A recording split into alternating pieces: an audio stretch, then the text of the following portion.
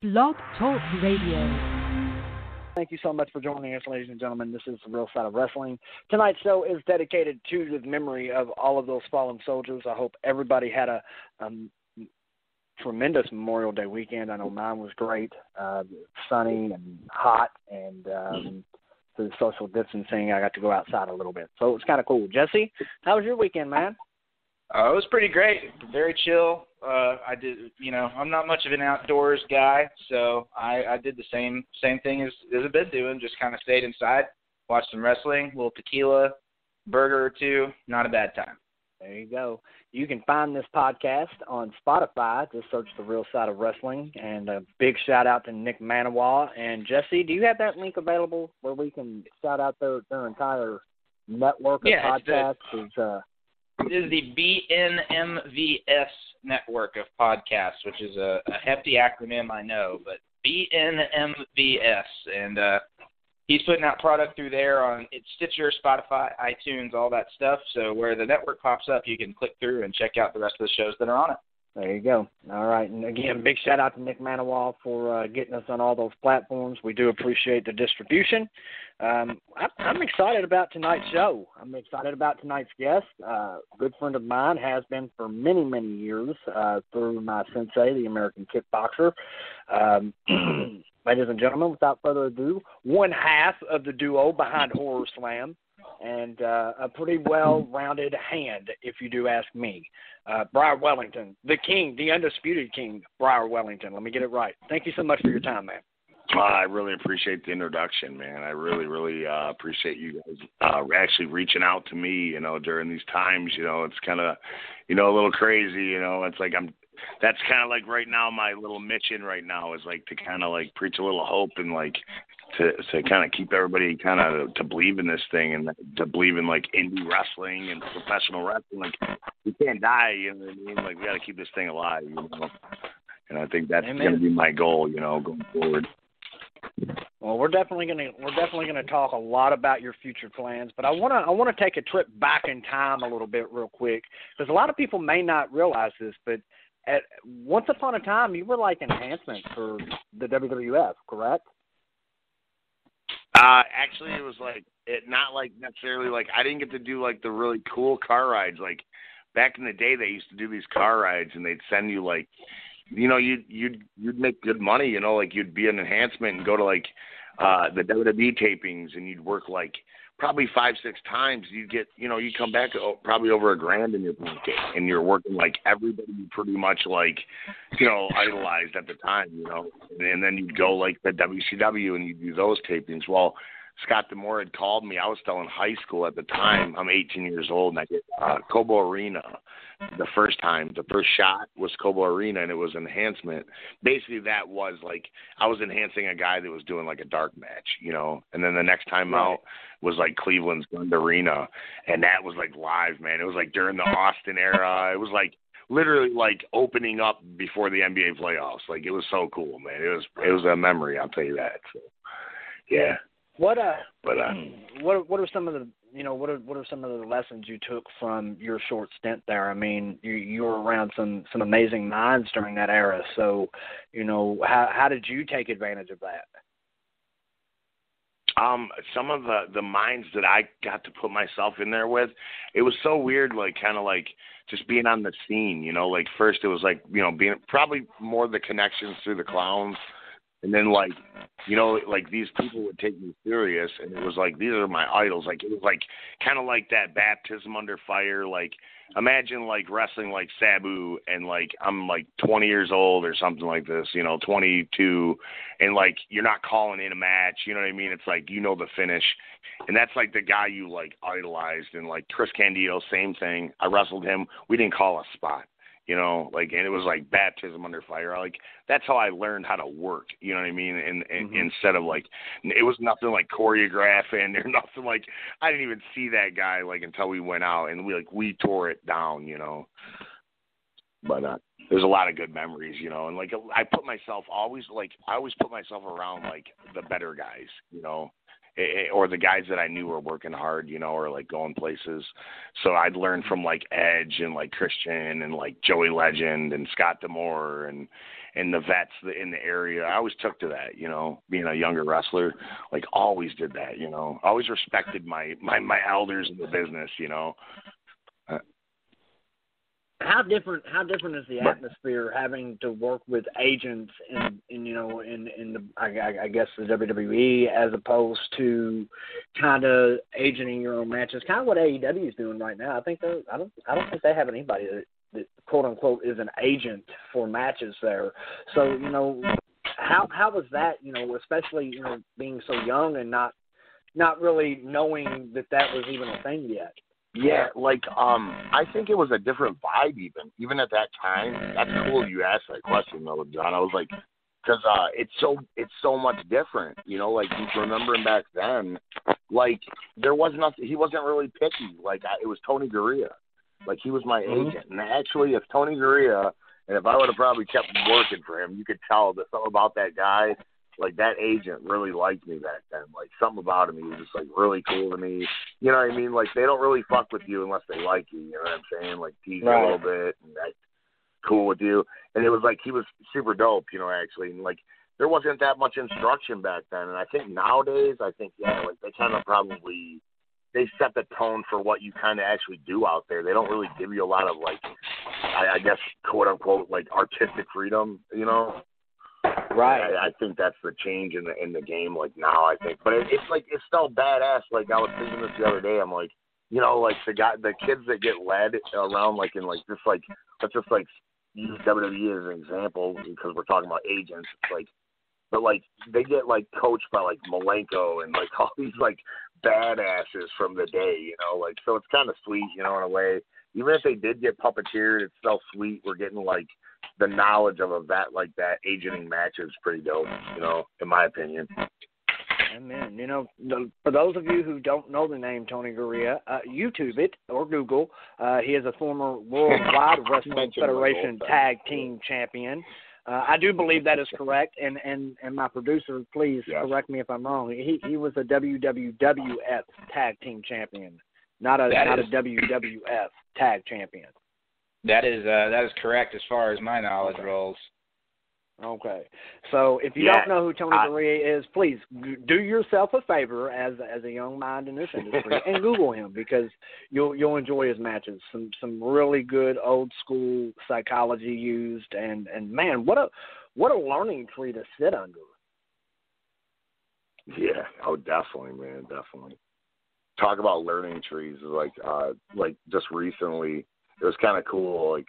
I did it to myself, it's like, it's kind of frustrating when you're a vet, like you don't really have anybody that you got to play cool guy and you can't, you know what I'm saying? You don't want to you don't really have another vet to look up to a lot of times or get critiqued by, or, you know what I'm saying? But I just randomly happened to accidentally wrestle Raven, man. And I got to sit under his learning tree and get critiqued after and humble myself and listen to him, man. Took advice from a guy who's a legend, and he's grouchy and shit, whatever. But he's honest, and he's tell you how to succeed in wrestling. He's a genius, I was going to ask you. I hear a lot of people, give varying accounts of what Raven is like in real life, and it I guess it just depends on whether the sun is shining or not, as to whether or not he is approachable and in a good mood, or whether or not he's an asshole. So. Yeah, but I've never met the man, so I don't have a judgment on him. Yeah. Again, I'm basing that entirely off of other people's accounts. Yeah. Well, I've heard some rotten stuff, right? So I heard some rotten stuff, but here's a good opinion on it. It's like, does he really need to get over with anybody? You know what I'm saying? Like, his job ain't to get over with nobody no more. He's retired, you know what I'm saying? So if he's grouchy, he ain't trying to make a friend. Just give some advice. I don't know. I see your point, but then I see guys like Kevin Sullivan, who, at his age is still out there and doing his thing. And when I had the opportunity to sit under his learning tree, what a mind. Holy shit. Kevin Sullivan, but he was so approachable and so genuine and wanting to get back to the industry. Do you run into that a lot? Yeah. Where you see a lot of these wily vets like Kevin who really enjoy what they do and want to get back, or is it more the vets that want to come in and just do their thing and go home? I think a lot of them are it's not like they're not like bitter at people or anything, and like a lot of times they're just trying to it is their job, this is what they're doing for a living, but it's like I think that you know what I mean, it's like it could be hit or miss on that. I think a lot of vets do really care, like guys like Tracy, you've heard stories, I'm sure, where he's knocking on these kids' doors like, let's go. I was just telling the kid like the other day, I'm like, I've heard stories left and right about how he'd knock on your door. Let's go, kid. Get your bag. Let's go wrestle. That's how you become a star. Like, that's it. That's how you become successful in the business. Let's just say the star is your own, personal ego. What defines a star is like, I don't know. You know what I mean? I guess making a shit ton of money or everybody knows you, but like that's like successful wrestlers everywhere, man. Like, you know what I mean? And it gets your word out and it gets your brand out, by doing that, traveling, and Tracy's one of those guys. I think he cares. There's a lot more too, like I think Ricky Morton, he's another one, man. Like you just see it in his eyes, like, you know what I mean? Like that's like kind of like how I feel right now. I'm that invested in pro wrestling. Like you couldn't pull me off this, like it's wild, Saw a picture on Facebook today of Ricky in front of his school, and boy, I for a guy his age, I can't think of anybody that looks better. I mean, I seen him. I didn't get the chance to work with him, but I seen him briefly at WrestleMania last year, and I tell you, the man looked like $1 million. It's just amazing. The things that he's still doing. He hit that Canadian destroyer like it was nobody's business. I know he like lit the world on fire with it too. It's so great. It's so great. I loved it. Yeah, it was just amazing. It was just amazing. For those of you that did not see that, go back and check out Joey Janela Spring Break Part 2 from WrestleMania week last year at the Collective, and you'll see Ricky and Robert Gibson tear the house down and on that show. It was just an amazing thing. I wished I could have been there to see it. Let's skip a gear here. We're gonna jump into third gear here. I want to hear about some of the ICP stuff because I've never got to experience. I'll get in trouble. I can't say everything. Rachel's listening. Well, obviously. No, it's nothing like that. But no, there's been some.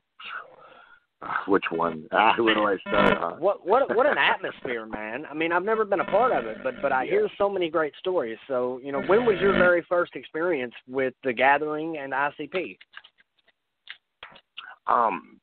Actually, man, that's another thing. It was like kind of a chance thing with those guys. Like those guys were actually like kind of like playing around on the Michigan indie scene, and then my trainer had knew him, and then like it was weird. The guy that my best friend finished his training at Psychopathic Records before all the for the gatherings and everything, and we were like, we did these like kind of like shows in Psychopathic Records. We do these like indie shows.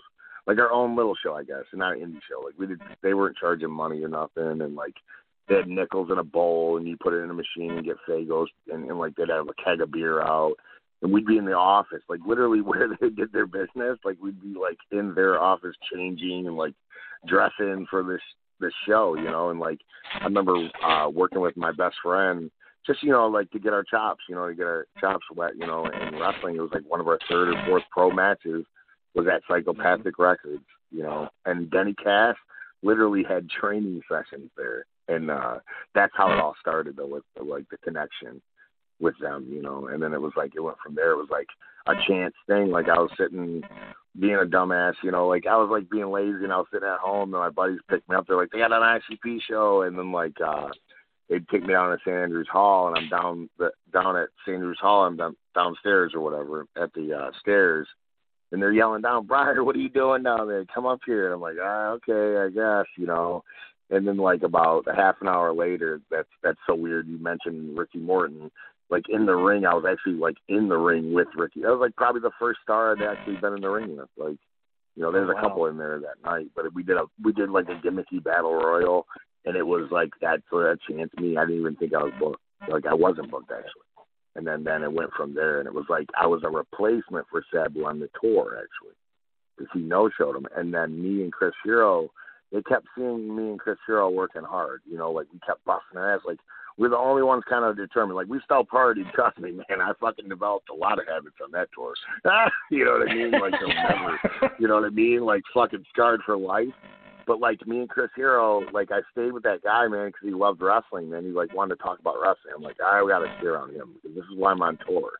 I'm right, you know what I mean? Like we're getting out of hand here, guys. Like you know what I mean in my own head, because I was like so determined at that time. Like that. I'm trying to be in WWE, not anything else. And ICP is just like a stepping stone in my head as a kid. And Chris Hero, me, was like trained every day. Like we trained like before the shows. Even if we were fucked up or like whatever, sore or whatever, he really didn't get drunk or party with us. But he kind of kept me a little focused, and that kind of helped me, man. And then end of the thing, man, it was like I'm walking down the street with Joe Bruce, and he's like, "We're gonna make you the champ." And I was like, "This is nuts." It's kind of surreal. It was pretty wild. And then the second time around, here's the craziest story ever, John. I'll tell this. This is a great story to say live on the air. This isn't tooting my own horn, but most people would have politically never done what I did the second time, because I was asked, like in the room, I was pulled in a room with my best friend, Joe Bruce, and I think it was somebody else. It might even been Sabu. Well, they were trying to figure out who would be the new JCW champ.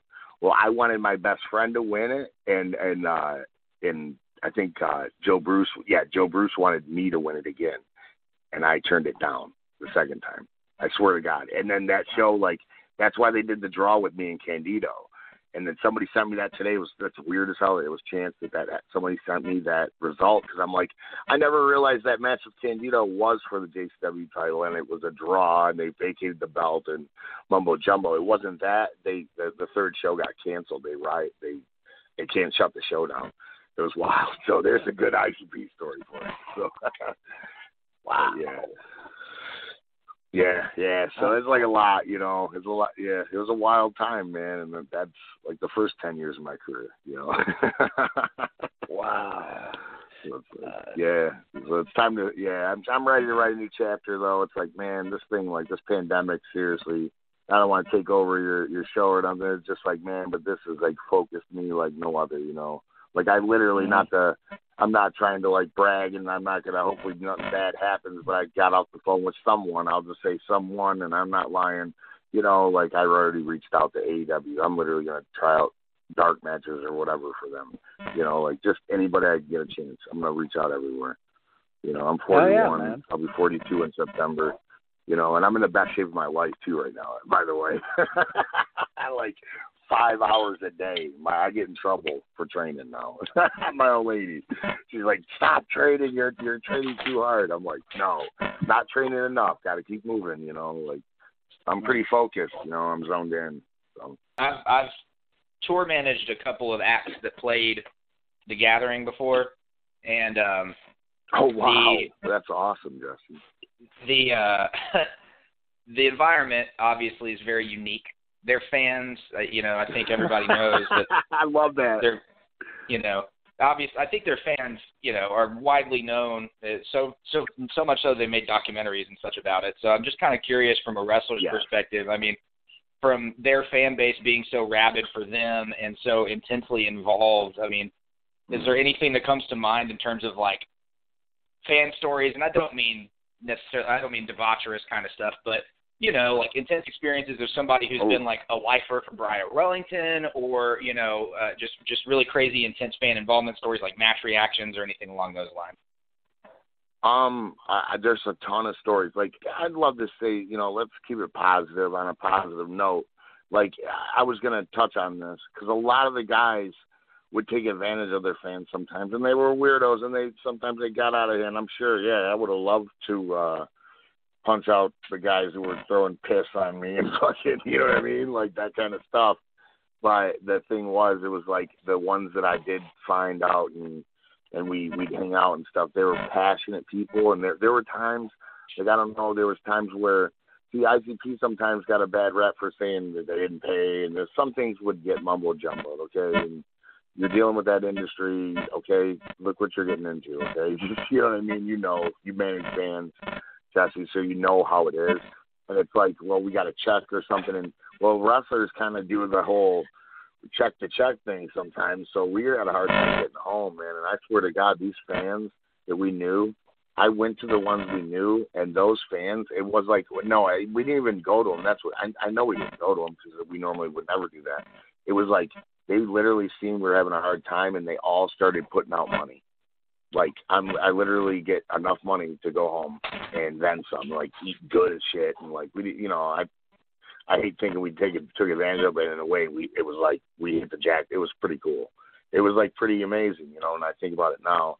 And then there was other times where I met like a friend of mine is not even with me right now, but he's one of these guys. This is how loyal of a fan they are. Like how many people you know in life that will drive 3.5 hours to fucking pick you up if your fucking car breaks down. Honestly, I met friends like that through those guys. You know what I mean? It was pretty cool, man. Like so, it's like that passion that they are. That's why they're so passionate. Like that's why they probably wanted to kill us. When we were healing out on them because they think this shit's real. That's how invested they are. And I think that's what, but like the intensity, it was there at times, man. Like I remember being in a big circle in Toledo and fucking I'm wrestling Shaggy Tudo and I look around, I'm not paying attention to shit, I'm just doing me, and I'm like in a circle, I'm powdered out there. We're in the outside of the ring in this huge circle of people. It's like Seagate Center's like 5,000 people, man. It's like fucking steam coming off this crowd. I swear to God, like it looked like steam coming off. It's hot, and fucking out this circle starts getting like smaller and smaller around us, and I'm like, oh fuck, dude, I'm fucked. Like, I can fight, but not that good, Like there's like 1,000 of them, dude. Like I just start doing like this fucking crazy moshing like type elbowing as I'm trying to get back to the ring. I'm like, get me the fuck back to the ring. I'm like, holy shit. That was intense. But like they were fun, like they didn't really, nobody really, I don't think they went for blood necessarily, but like they'd punch you sometimes. You get, Chris one time, here's a good one. Here's a great Chris Hero story. Okay.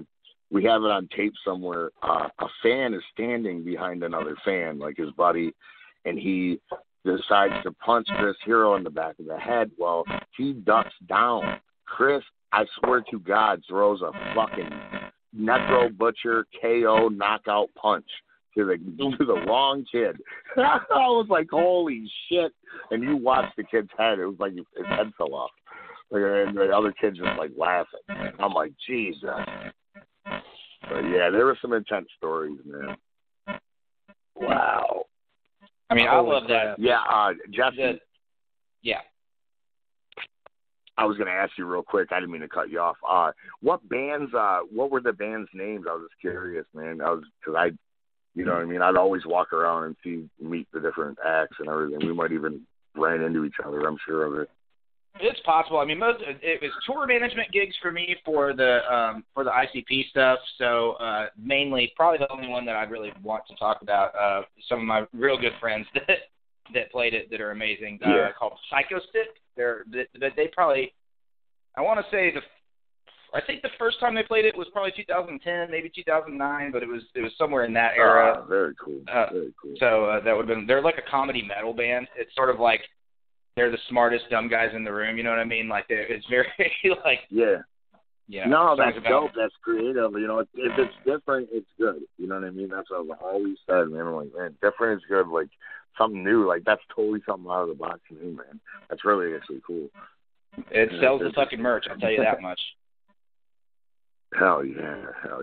Yeah, those kids hustle too, man. That's another thing about the gatherings and like that is like they're like badass like independent hustling wrestlers. You know what I mean? Like if you go to the gatherings, like that's all you'll see is like those little like like these startup bands that are trying to like get their names out and they're selling merch and bracelets and stuff. It's like the same as same connection as like indie wrestling. I see it.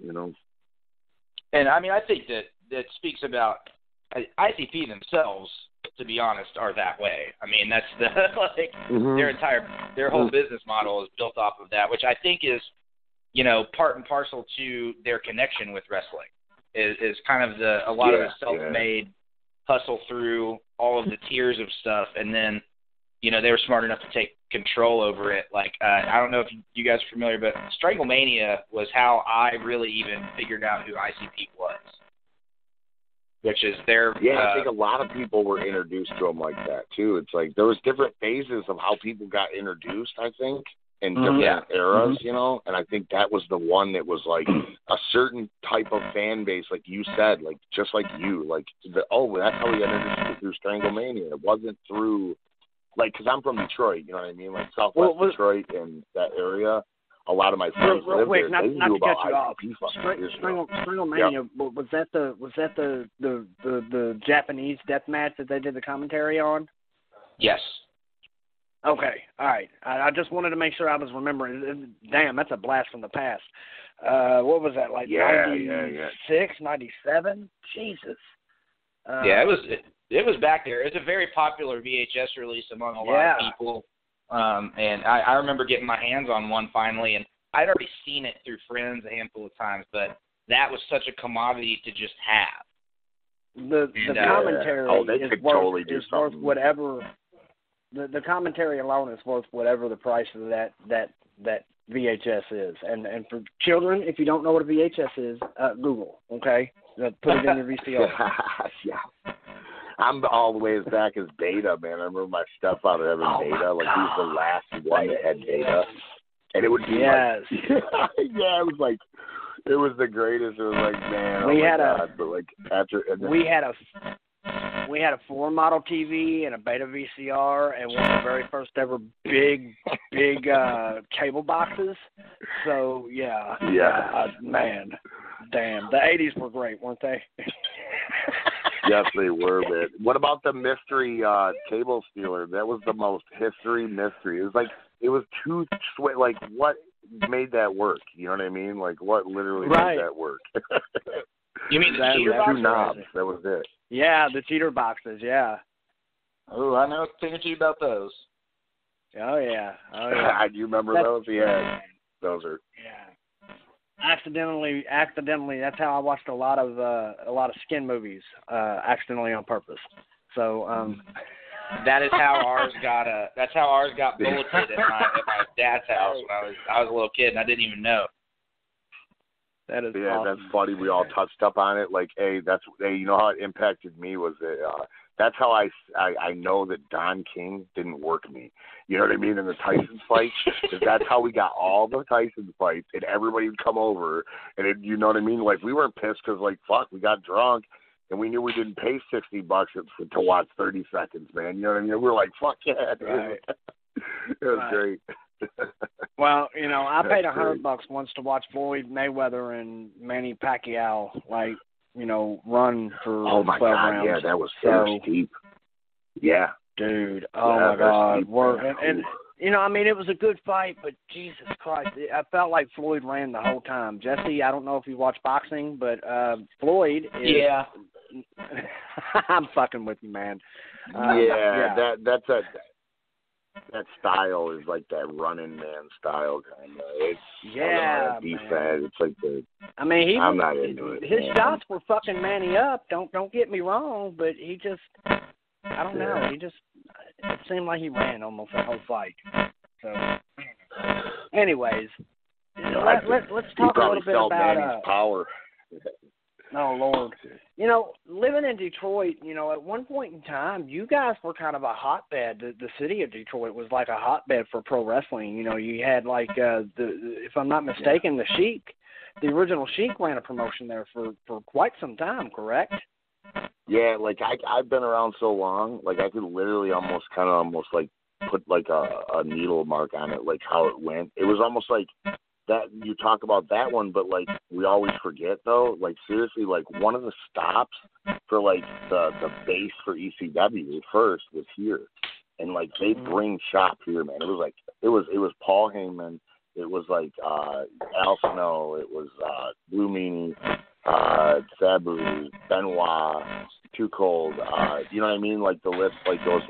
All the hard crew of ECW started doing shows in Lincoln Park, and it was getting hot here. Like it was getting like like the way that GCW's vibe is. You know what I mean? Like when you go out to Chicago and feel that vibe, it was almost like that. You know, like that. It was getting there. And then another thing too is like the ultra violent thing started too here almost. Like not started here, but like it was one of the towns that got to see it first, and it freaked people out. It was Ian, Rotten, and Pondo.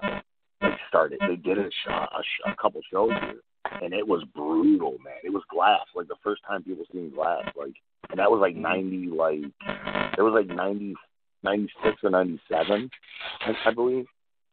Mm-hmm. But like all the magazines were covering it and everything. It was pretty wild. Was that under the IWA umbrella or for somebody else? That was actually a guy who gave me my start, and his son is. He kind of was. We were just. I was talking about this with a friend. He's sort of the godfather of the local scene. You know, he ran for the longest, and he's probably been the most successful. That was his father, Malcolm Monroe, and he actually worked for the Sheik, and he came up through the Sheik, and he was running like he would book he introduced like Edge and Christian to the American, you know, North America. And Joey Legend, and then like these shows were hot, man. Like they were actually something special. I was like opening up, it'd be like me and like Rhino, and Rhino was just getting his chops wet, and like I literally like had my third pro match for the same company. I think what was the name of it? It's Insane Championship Wrestling is what it was called, and they were out in the out off of Grand River, and it was like they were bringing everybody in, you know. Everybody that was like something in the indies, like Reckless Youth was coming out, Aldo Montoya, D'Lo Brown.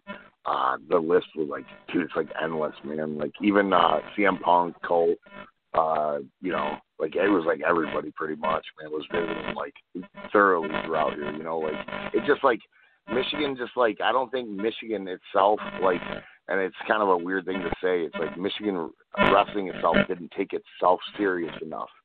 You know what I'm saying? If that makes any sense. I don't know how to say that. You know what I mean? Well, like, I mean, like you guys are badass. You know, like take maybe yourself, couldn't see the forest. You know, like maybe couldn't see the forest for the trees, or like soak in. Yo, this is a special thing that we've got our hands in right now. Yeah, man. Like Alex Shelley. Listen to the talent that's from Detroit. Jimmy Jacobs, Alex Shelley, myself. I mean, there's an endless list. Rhino, you know, is from here. You know, and if you want to like even go back further, you know, you'd say, you know, Al Snow. Basically, I know he's a Lima guy, an Ohio guy, but really, he made his way through Detroit. Like he made his name in Detroit a lot. You know, like he was here like every weekend. You know, like popping crowds. Like he was badass, man. He'd work like twice on the same show. He'd be like Shinobi, and like he kind of like was like the guy. You know, like he had Body Slammers Gym, and in a way, it's like I feel like it's like between like me, Truth Martini, and Nate Matson, we're like the vets in the area that kind of lead this new generation. You know, and it's like a lot of it is like you know. Like the thing is, like the vets just need to meet the young guys a little bit in the middle, a little bit. You know, it's just like be respectful to the art, but like at the same time, you got to change with the times. And I think when you do that, I think both sides evolve. You know, and both sides get better. You know, I think that has a lot to do with it. Yeah, absolutely. I want to speak a little bit, I guess, while John's out, before we get back into more of the current stuff, which will probably anchor most of this. You mentioned a lot of wrestlers from north of the border, obviously, as are a lot of those ties. Yeah. And we hear, you know, as wrestling fans, a lot of really terrible, horrible travel stories regarding Canadian, any of the indie wrestling that's up there. Oh, it's a nightmare. Oh, and wow. That's the best you brought this up, Jesse. This is amazing. This because I have a bunch on this one because, see, when I started training, I had to go to the school in Hamilton. So I'm like going like before I was even a wrestler, I was going through them frustrations. It was funny. Like we'd have to lie and say we were just doing this and like make something up. They would always try to ruffle your feathers some way, you know. Well, they literally got to a point one time where it was just like, man, you couldn't even tell them like you were wrestling, like, you know, and it was just like all nerve wracking going over there, and like you got your boots, so you're gonna look like a liar if they open up your shit. So like you're like all on the spot. And the funniest story ever though is about the Canadian border. it's so weird that this ties it together too. I think I got to be the only person in history to get through that border without an ID or nothing. Like, and I'm talking, they took me. I was in customs, and I swear to God, like, I had the JCW belt in my buddy's trunk, and I didn't even think we were using it for that show or nothing. Like, it was just like it was one of Scott D'Amore's shows. And it was like in Windsor or something like that. And the Border Patrol guy like pops the trunk, and I use this story. I'm like, man, this is for the kids, man. Like, I got to get there. I'm the star of the show. I'm the champ, man. If I don't get there, you know, these kids are going to be disappointed. It's a benefit show, man. We're not making no money, man. They got to have a champ here, right? You know, and I gave him the puppy dog eyes, and I'm looking at him, you know, and you know what I mean? I'm selling this. I am working this like it's an Oscar-winning performance, right? It's got to be. Not tooting my own horn, but I'm pretty sure I could have won an Academy Award, right? Hey, and he looks at me, and he goes, look, put that away. He zips my bag real slow. He turns his head side to side, and he goes, get out of here. Go on. And I'm like, wow. What do you mean? Like, turn around and go home? And he goes, go on, get to the show, kid. I'm like, holy fuck. You know what I mean? I'm like, are you shitting me? That worked. And we got in the car. I was like, are you shitting me? I'm looking at my partner. I'm like, are you kidding me? That worked? Like, that's insane. Like, that doesn't make sense. So, yeah, I no ID, nothing. JCW belt got me across the Canadian border. That is absolutely phenomenal. I know that I mean, for anybody who has never tried to make that trek, that is not an easy feat at all. Oh no! You gotta be ID'd up, like, like, you know, like, you can't take your belt over there. Don't do that, kids. Like, that should be like the moral of the story, guys. Hey, like, that might work, like, probably like 1 in a million chances that works. But like, yeah, I can see now guys are gonna do that all the time when they forget their IDs or lose them. I was trying to bring this belt over there, man, and tell them it's for the kids. Like, oh God, no. They're detaining it for like a month or something now. What period of time was that? This had to have been like 2001, 2002, 2002-ish time. Yeah. They didn't do the passports back then. It was like you had to have your birth certificate and an ID. Like, you had a driver's license, basically, or like ID, state ID. And they didn't really shake you up, but like, my partner would mess with me all the time. He'd just, you know, say stupid shit to the Border Patrol and just be like, I'd be like, dude, come on, man. I'd be like, don't do this, you know what I mean, man? He'd be like, hey, the guy's like, you got any protection? He'd be like, condoms, say something stupid. I'd just be like, you motherfucker, man. Like, we're going to be late now. Hey, there you go. Puts a sticker on your card. He's like, go on. Hey, there you go. Get checked. You know, we're going to search you. I'm like, oh, dude, not again. Usually nothing was like crazy though.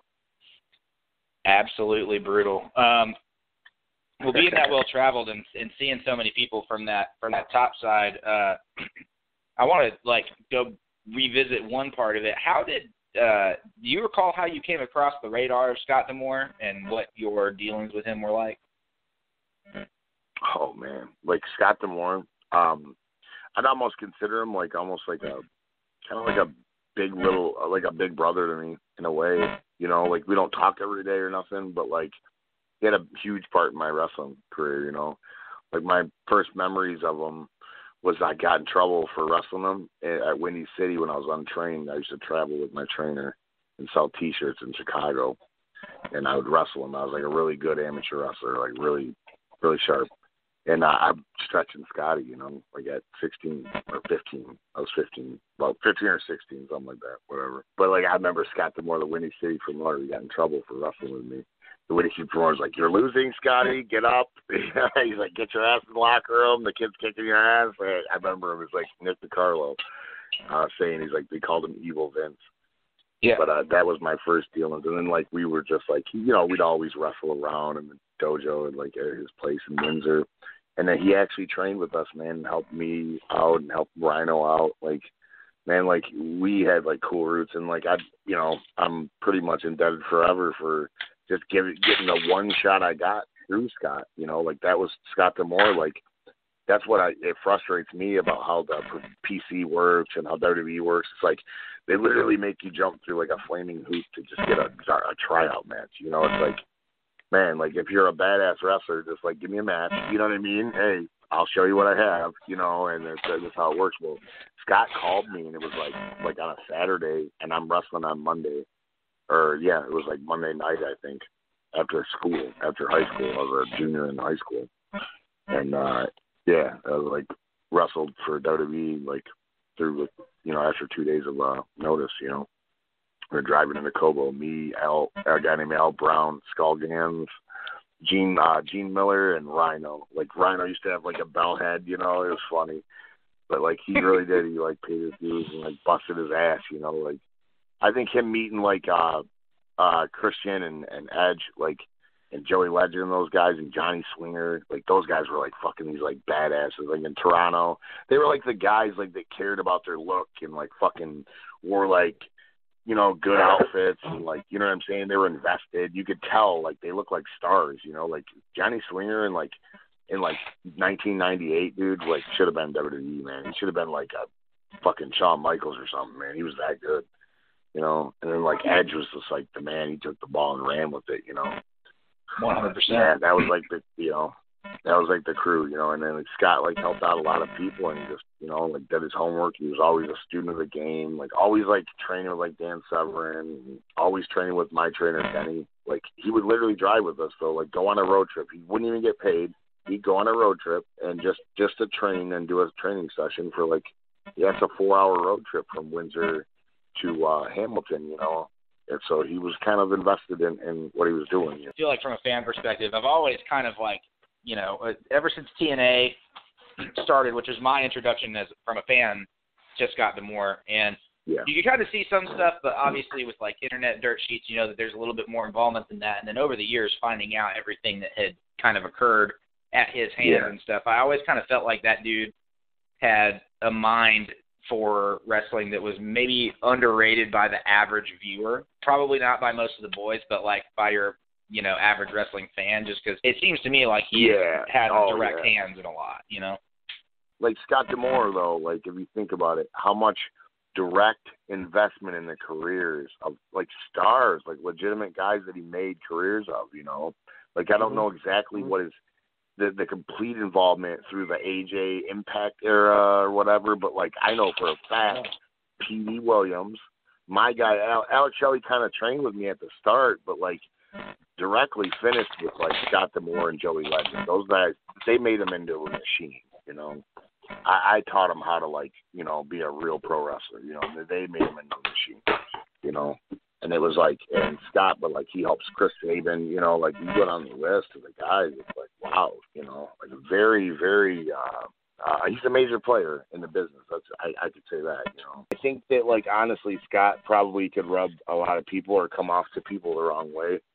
But if you know Scott, you know, like I said, you know, like he has enough friends and it's like, it's business with him, I think, now, you know, now that he's this far in wrestling. Well, you know, I've noticed that a lot of people that, you know, this is their bread and butter. This is how they make a living. You know, they tend to have a more professional and, you know, just matter-of-fact type of demeanor to them. You know, not to say that, you know, guys that, you know, only do it on the weekends on Sirius or any of that. You know, there are plenty of guys that only do it on the weekends that are decent enough to go further in their career if they chose to. I'm speaking more directly of the Nick Gages, you know, yourself, you know, people that rely on pro wrestling to pay their bills. Yeah, definitely. Like you have a different mindset. I can tell you that, and you have to have a different mindset than everybody else. Like, you know what I mean? Like this is like, you know what I mean? Like that's one thing it frustrates me, man. Like, you know, I tell people there's a whole shoot job thing that these guys do, the Weekend Warriors do, and that's not, I'm not knocking when I say Weekend Warriors. Maybe I shouldn't say it like that, but it's like, you know, like if you want to be a pro wrestler and someone asks you, what are you? And you say, well, I'm a shoot job. I'm a carpenter or whatever. It's all well and good. But then I don't feel like you're mentally invested enough to be a wrestler for a living. when your mindset's that way. It's like you have to literally flip a switch in your fucking head, and this is what you're doing now, you know, like, and burn the boats, and that's it. Like, you can't, like, sit there and go, oh, I'm a pro wrestler. Yeah, you are. Okay. Well, did you go wrestle this weekend? Did you go and grab that spot? Did you do that? You know what I mean? You're not taking advantage of every opportunity. And it's like, unless you're The Rock and you're making millions of dollars, why aren't you wrestling? Like that, why aren't you trying to get another match, you know? Right. Well, and, you know, a lot of it, I think, plays into there are certain egos that come into play. Obviously, you know, well, I've already gone to this place and that place, and I've worked with this guy and that guy. So now I'm going to expect this promotion and that promotion to pay me X dollars, even though my experience level says I'm only worth Y dollars. So, you know, I think that plays a big part of it too. Yeah. You want to not think that way, though, honestly. I mean, honestly, like, seriously, like, when you're not, like, out there, like, trying to reach deeper in the guy's pocket, like the promoter or whatever, especially, like, you know what it is? Like, you'd feel it. Like, I'll bring a guy up. Like, for instance, like, you could take it the wrong way if this guy can't pay you a lot. But, like, you're kind of coming into their home. Like, when I worked for Ian that last time, it was like, you know, I felt like, man, you know, hell yeah, Breyer Wellington's worth fucking millions of dollars, right? $1,000. That's what I feel like I'm worth. But to get something, then you get all butthurt because you're worth this. You know, yeah, you feel like you're worth it, but really, it'll pay dividends later on. Like obviously, if you're back down there working there, you need some work, and like you're working back up. You know what I mean? That was kind of my goal, is get my chops wet again. So, like, taking $30 or $40 is all you need. You know what I'm saying? Like, sell gimmicks, because you know what? You won't take nobody's spot. You're not, like, fucking, you know, like, trying to, like, be greedy about money, because obviously you're not the draw. Probably you're not the draw because you're just kind of showing up, you know, like, hey, can I get a spot? Right. Can I just get a match? Whatever. This is what the boys need to do, and it's not that hard, man. Like, it fucked me up, like, when knowing that Brett Lauderdale's running a badass promotion out in GCW, and it was like, you were there. It was like, how many fucking guys helped him? You know, it was like, no, but none of the boys come and help and try to, like, grab a spot and, like, try to, like, grab a spot, you know? Like, I just don't feel, sometimes you don't feel the hunger. I like to try to get the boys a little more hungry for it, you know? And, like, man, there's opportunity out here. Like, you guys can fucking do something. It's like, you only live once, right? Like, fuck, why are you pro wrestling if you just want to wrestle, like, in front of 10 people? Like, there's some cool opportunities and there's cool moments to fucking making this shit, you know? It'll be out there. I mean, you know, when this shit's over, it's going to be all right. In fact, I believe it's going to be hotter than shit, like, when this shit's over, so. Let's touch on this pandemic a little bit. Hopefully you all haven't already. I did miss a little bit there, and I do apologize about that. We've had some rain here, and apparently it decided to knock a tree into a power line, and now I have no power. So good times. But, you know, we've touched on this pandemic. We've touched on this pandemic just a little bit. So I want to talk to you. You know, right now, especially where you live, you're a hotbed of news. You got militia showing up at government buildings with guns, and you know, the next. You've got, you know, a very, very crazy governor. Oh my God, I thought Kay Ivey was nuts. No, but, it's we blinked an eye and everything was different, dude. It was like, I swear to God, it felt like I go to the store. I'm going to the same fucking store, and I had a dude spraying his fucking head with Lysol and shit, and I'm like, the fuck, man? I don't think that thing's flying around your head, dude. Like, you're away from everybody. What the hell is going on with these people? They look crazy or something. I get it. It's real. I get it to an extent. But yeah, I do. Jesus. Yeah, we're losing our shit here, guys. Like, this is wild. I do think. What are we doing here? We're gonna live in fear, you know? Yeah. I think a lot of people are, and you know, that leads me to my question. You know, do you really think that independent wrestling can thrive and survive in a quote unquote social distancing environment? Yeah, it's going to be tough. I can tell you that. It's not going to be easy. I can tell you it's not going to be easy, and I think what this is going to show is only the strong survive, kind of like. I don't think it's going to be all about the guys with the big money, but the guys that are fucking fearless, that aren't scared, you know? Because it seemed to me like I'm so quiet. I'm not knocking nobody, but I'm not hearing nobody talk. So, I mean, nobody wants to step up and talk about it. Like, you know, I guess I'll just be that voice. And I'm going to be the first guy up, you know, like, hey, I'm going to wrestle. Well, let's talk about it. I want to wrestle. I hear you. You want to wrestle, but, you know, let's take into consideration for a minute. Let me play devil's advocate for just a minute. Breyer, you know, me and you have discussed, you know, we're going to see each other very, very soon, and it's all good. But let me play devil's advocate here for just a minute here, okay? Yeah. The Adam Buells of the world, or, you know, even you know, someone like my biological father, you know, he just defeated cancer, but his immune system is down. You know, those people are the ones that are the most. I get it. They're the most susceptible. Yeah, so, my God. You know, I hear what you're saying, but should they have to stay home 24 hours a day, 7 days a week because we want to wrestle? I mean, man, like, I don't kind of think selfish in the core.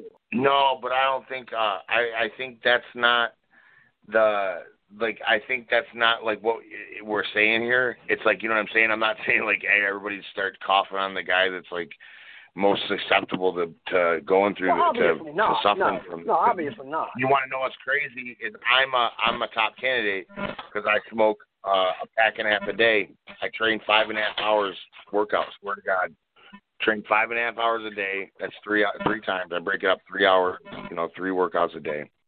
And I'm susceptible. If I get it, I'd probably die. Like, I won't make it. My lungs won't be able to beat that shit. If they're saying what it does is true, I won't make it through. But so if I sat in a fucking 9x9 room, though, and I sat there and was like, man, you know, I think that we got to make it safe for everybody. You know what I mean? But I can't, like, I just can't, you know what I mean? I can't just be sitting in here, you know, okay, 5 years goes by, well, they didn't find the cure yet. We're going to wait. We're going to wait it out, guys. Like, this fucking beard's growing long here, man, and I want to wrestle, you know, and my knees are going to start freezing up. You know what I mean? I got to hurry up and do this. Well, I still can, you know. And I think, you know, like you're big. That's a huge accountability. What you're saying, John, like, you made a huge point. You're like, that's the total, like, bad side of this whole thing is, like, people are suffering, and it is bad. You know, it's just, I feel that it's being exploited the wrong way. I think that there's people out there probably got cures for this shit, and they ain't talking about it. There's a lot of shit being covered up. You know, that we're, you know, the common folk. You know, I can't get all political and conspiracy theory on you. I don't want to get all like that, but you know as well as I do, they're shady. You know, come on, you know. Hey, you know what I mean? I'll go the fuck on a conspiracy theory with you. I love those rides. Okay, the grassy knoll, all that. I'll go there. Hey, wouldn't that be the best show ever? Conspiracy theories, dude, with Breyer, Wellington, and John Gray. Let's do it. Dino Bravo was killed by the mafia. Okay, like I'm all in. Okay. Yeah. Oh God. Yeah. Is that a conspiracy theory? They think Johnny K-9 did it. I may have got the name wrong. Did it.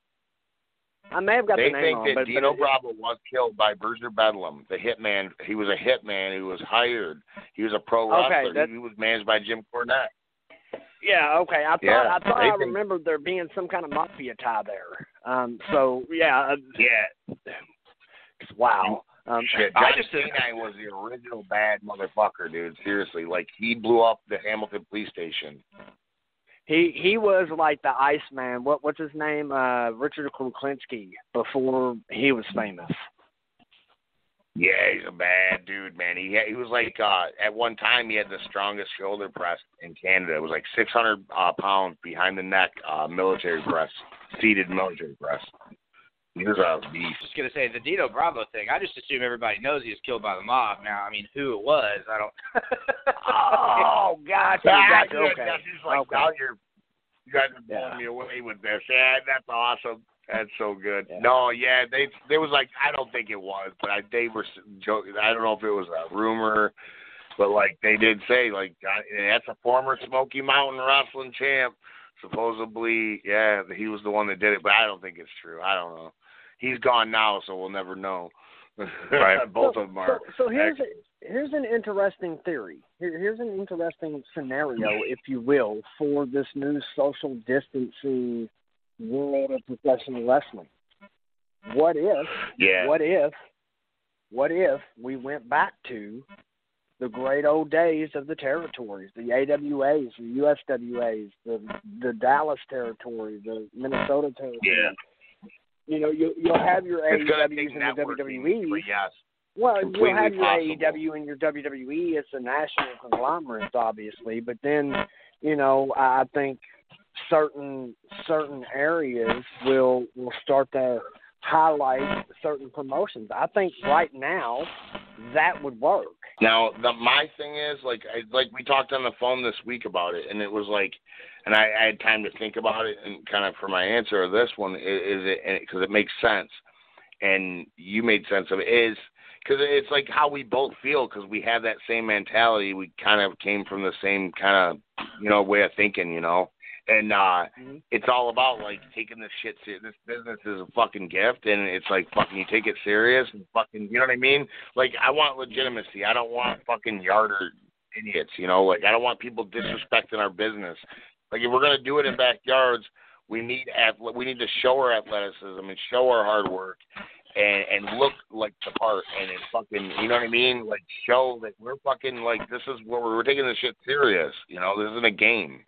You know, we're trying to do something with this, and I think a lot of these guys, the ones that I'm going to put on, are the ones. They're the serious ones. They're like invested. You know. Agreed, Jesse. What else you got, bud? I mean, to that degree, I would speak from from a business aspect and social distancing and crowds and all that stuff. You know, the one big hang up I think that everybody's trying to solve is how you meet in the middle with the economic viability of running a show. Because if you, you know, you're talking about a lot of shows that you maybe, you know, I'm just going to spitball here. I'd say some of the better shows in Nashville that everyone loves. We bring them up every week thus far, but Southern Underground Pro, those guys are here and they're kicking ass and they're doing a great job. And, you know, you're talking an average of like just north of 200 people on a lot of the bigger shows. But you start elevating the cost of staffing, the cost of the venue, because they aren't getting as, you know, they're not getting as much work. And then you have to social distance people, which significantly reduces the capacity.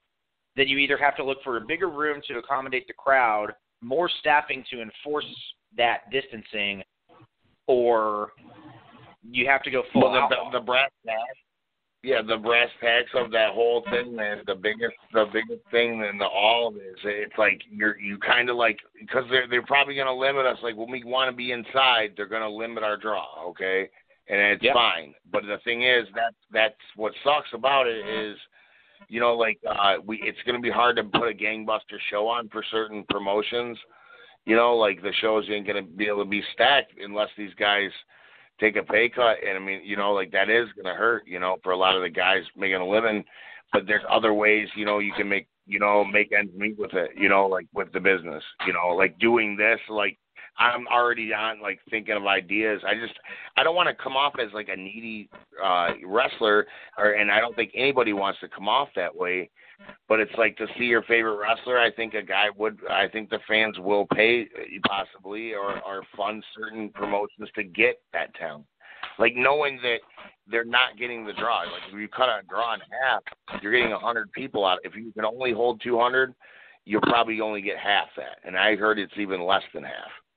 Yeah, I know. It'll be like 75 or something. Yep. In Nashville, I can tell you that most of the places that those folks are fitting a ring in a room and drawing 200 people, I'll just throw it out there now, there's no way they're putting a ring in one of those rooms. Even when they say that they can do 75% capacity, it's going to be, you're talking about maybe people letting 50 fans. Yeah, maybe 50. Yeah, maybe 50. That's what I said. Yep, exactly. Yeah, that's what I'm saying. It's like we've already thought of every angle, though. Like, I've literally mapped out everything I could possibly do. Like, the venue, like, it changes everything. Like, yeah, we keep the same venue, like, because I'm gung-ho about our venue and we love them and we're going to keep them alive. Because, you know, at the same time, his small business hurt, too. It's a VFW, it's a bar, it's a business. You know, he lost a lot of business. So it's like I'm gonna use that venue to try to plug in. You know, like hopefully I can talk to Brett Lauderdale and we'll bring him here maybe even twice a month. You know, because I want to plug indie wrestling back in because it feels like, man, you know, like let's not.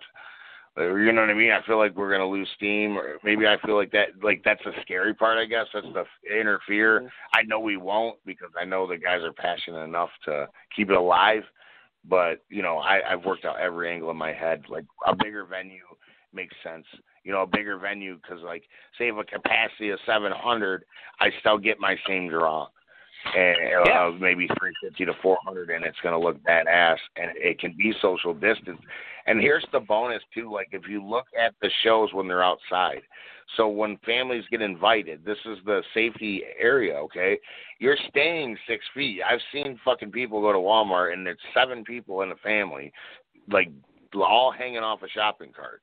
That's basically the same thing, like what I've seen at this compound I worked on at the undisclosed location this past week.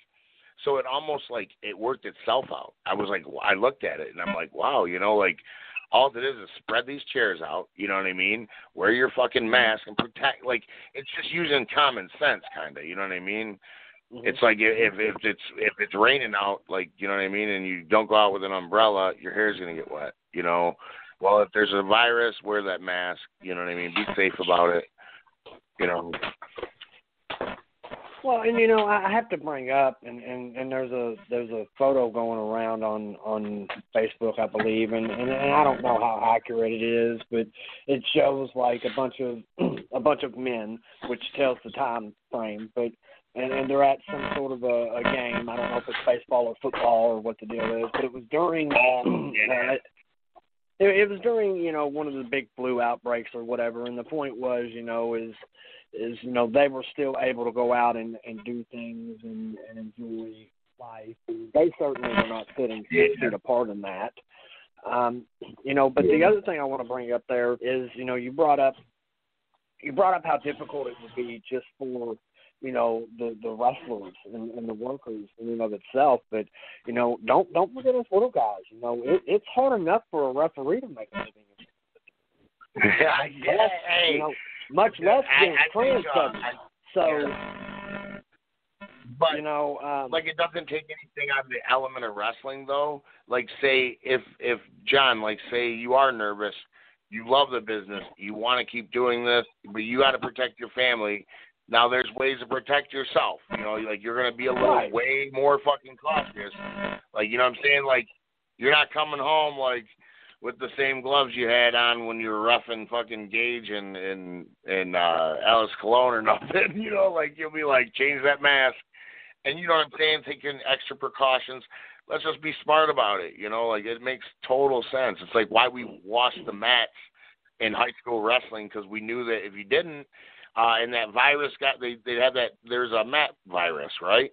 And it was contagious. Mm-hmm. I'm telling you, that shit spread like fucking wildfire, and it would like end your season. Like you didn't rough. Yeah. Well, the thing was though, why'd we wash them? We had to clean. We had to make sure, you know, it was an exercise in discipline, but at the same time, it was an exercise in like precaution, like that stuff, that ringworm. Once someone got it, that whole team could get it, you know. Just one, you know. Yeah. So it's like you take the precautions, you know. Nobody at our school tested or got the ringworm, but somebody at another high school did just before we were going to meet them, and the entire meet got canceled. Yeah. So, you know, Coach Underwood, God rest his soul, Coach Underwood was huge about washing them mats, and boy, that was one of them things. I would have much rather done the Hindu squats, but my little 90-pound ass.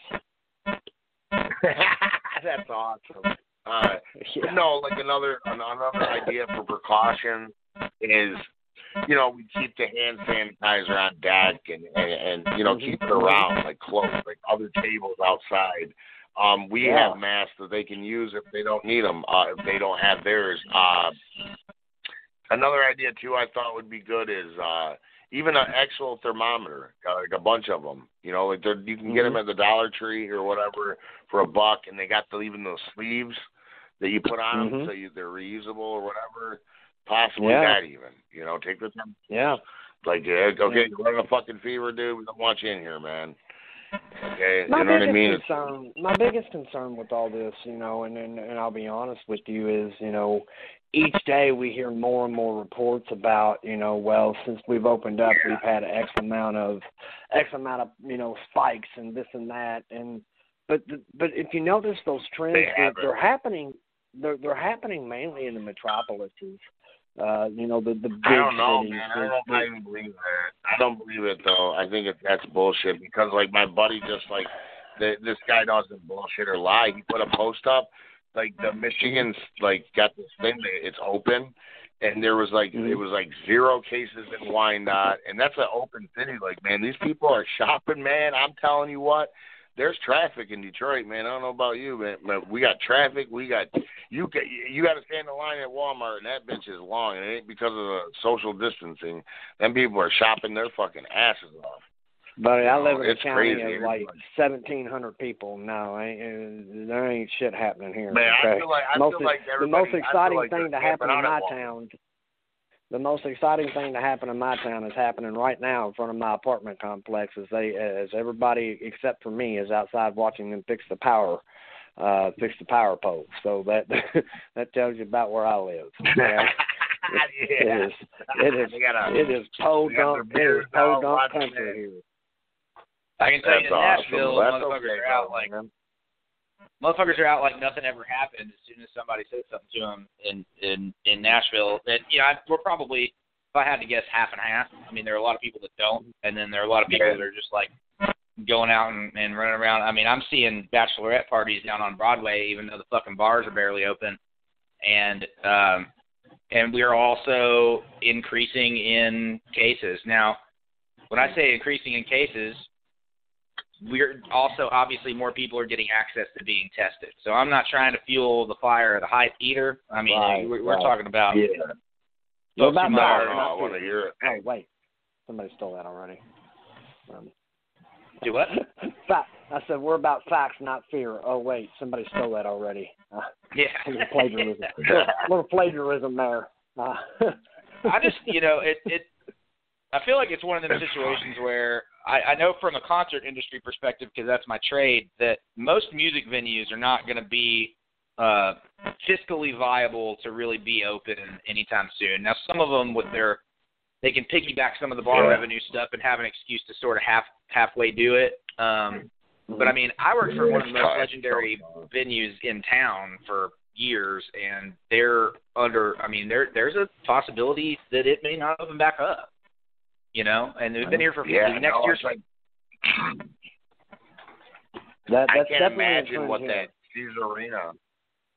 the Caesar Arena revenue, like from that arena alone, it's just an example of one of the arenas. You know, it's like, how much do they stand to lose with this? You know, it's like I know I cry about it. So I'm upset. You know, I'm heartbroken that this, you know, it's postponed this Fight TV thing and pay-per-views and big things for me and opportunities for me, but it's like at the same time, man, it's like, look at that venue. Can you imagine the money that's lost, like the millions and millions that's been lost, like with the NBA games and just all that, you know, they runs through those. It's like they're going to have to tear them down or something. Sponsorship deliveries, thousands upon thousands of jobs. Like, I mean, it's you know, obviously it's a machine. Those venues are machines. Like, you know, it's wild. I really feel like we could probably fill up 2 hours just talking about the coronavirus, and I'm sure our listeners. I'm sure our listeners are going to be like, I thought they were going to talk about wrestling. So let's pump the brakes on the coronavirus for now. But man, what a shitty situation this thing has caused for everybody. Let's transition over to, we got about 45 minutes or so to go. Let's transition over to Horror Slam. Let's talk about Horror Slam. Now, we're going to have Rachel Green on in a few weeks. And for those that don't know, Rachel Green is the other half of the ownership of Horror Slam. And she's going to give us a little bit more in-depth walk as to the story of Horror Slam. But, Breyer, not to shortchange you, you play a huge part in this, you know. Tell me a little bit about tell me a little bit about the process of, you know, starting Horror Slam and kind of what the inspiration. My inspirations for running it was kind of like a year before Horror Slam. Actually, it was Rachel when we met or whatever. It was like she kept getting an opportunity to run a show. Like a bar owner kept asking her, you know, hey, you want to do a show? You want to do a show? And I'm not a promoter by like any means. I'm still green at this. It's like I'm developing. I'm learning something new every day. You know, my business, I know pro wrestling. That's what I know. You know what I mean? So I'm like, okay. I jumped at the opportunity. You know, and I'm like, I'll try it. And it just took over. You know, it was like from there. It was like, man, I thought I was invested before in pro wrestling. Then it was like running the show. It just took a life of its own. But it was like all these like little motivations that I learned throughout my career. I put them together, and that's kind of like the story of Horror Slam in a way. It's like kind of like a lot of it is reminiscent of what the heart of how JCW was, you know, and like how our locker room was. And there's other motivations like the promotions that kind of inspire me. Like a number one would be one of the number ones would be, you know, IWA Mid-South, like the core of it. You know what I'm saying? Like the guys that came from there, there's some legends that came out of there, you know. And then the same goes with my new inspirations was like straight up GCW, man, and like, you know, that crew is like the hardworking crew they are. You know, they kind of wow, you know, okay. All right, that's a different volume there. I like that, you know. Like, so I'm like, you know what I mean? I'm trying to instill that with some of the boys in Detroit, that same work ethic, and I think it's catching on. And you know, I hope that soon. You know what I mean? I think we still got a little momentum left, and I think when this thing returns, I think, you know, big things are to come. You know. Now, just to be clear, Horror Slam is not just a blood and guts and gore company. You guys do, you know, showcase some professional wrestling as well, right? Yes, yeah, that's like something like, man, I'm looking at a picture of him right now. It's like my poster of my trainer. I put him on my training poster, and it's Denny Cass's motto's always been, you know, like you got to remember, man, like it's pro wrestling, man, like on the marquee. You know what I mean? No matter what, it's pro wrestling on the marquee, and it's like that's what we're still selling no matter what we do. It's just maybe we're putting a little different take on it. And I think deathmatch wrestling is way underrated, and I'm so glad I get to say this here, but I hate the word niche. I mean, people say it all the time, but I feel like deathmatch wrestling and what I'm gonna do is like I'm kind of like, you know what I mean, putting the real old school fundamentals and the psychology, and when you put that all together with that same excitement and the investment you get from deathmatch wrestling, I think that's like an unreal like combination, you know. So it's like that's sort of like what I'm working towards, and I feel like it's already like taken a life of its own, you know. Like a lot of things just happen on their own, like with the way we book them, and to like how certain matches just worked, you know. And I think that's the formula in Horror Slam is I'm not like pressuring guys.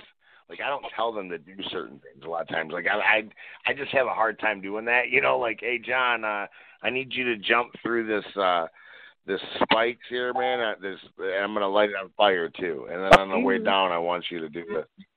Yeah, you know what I mean? Like I have a hard time saying that to a guy. Like these guys, that's why I know they're passionate is the guys that do the shit they do on Horror Slam and death matches.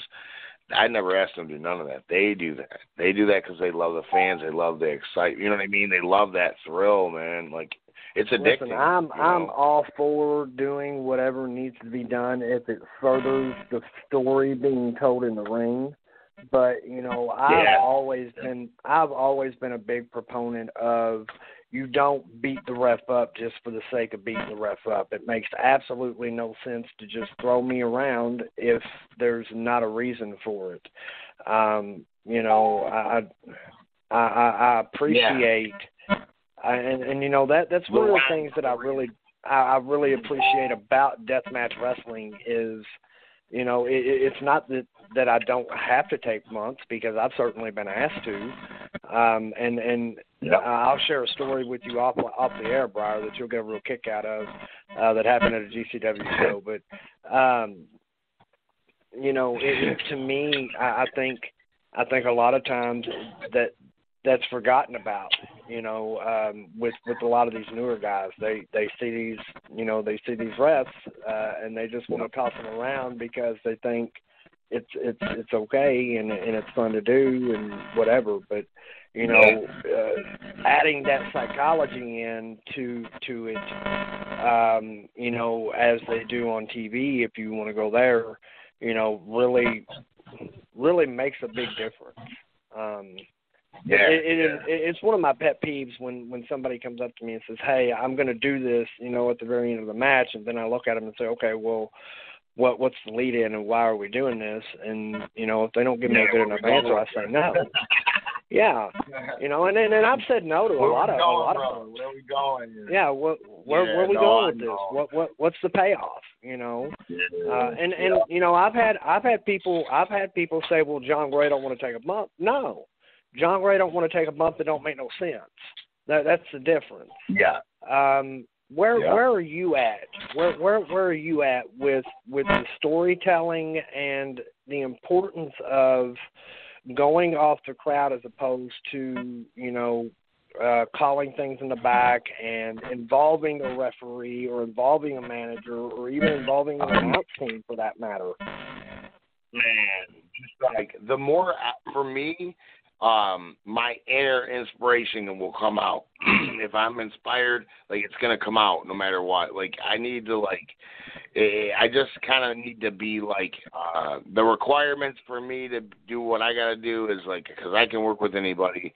And, you know what I mean? I don't need to, I'd rather not call everything because I don't like that. I just feel like that's it's you feel the inorganicness in it. It's it looks like I'm timing everything and I'm trying to rush, and those little movements, you won't get that. You can't work with somebody or work a crowd if you're in the back. You can't I can't tell you, John, the crowd's gonna do this and they're gonna say this.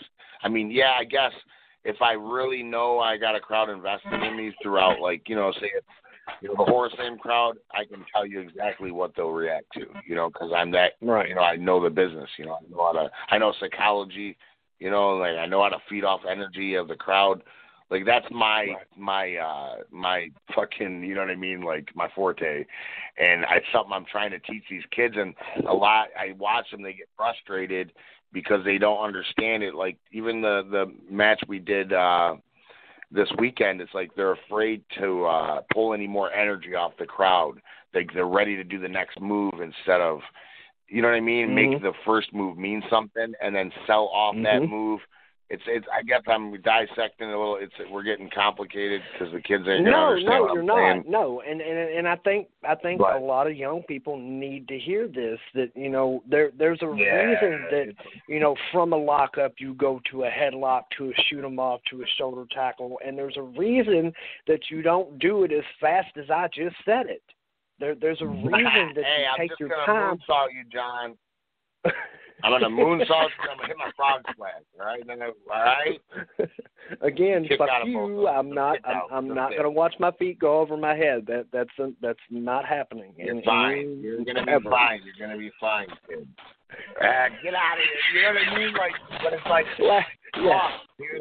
I can fucking get 5 minutes off them two things I just called. 5 minutes. Right. I'll give you 5 minutes of entertainment. Give me the rep too, and I'll fucking put you in the spot too, John.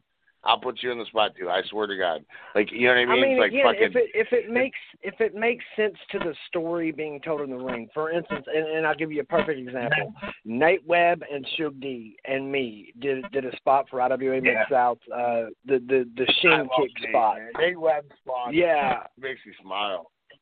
We awesome. And what made it even better is we called it in the ring. Like, this wasn't something that we went out there and said, okay, we're going to do the shin kick spot.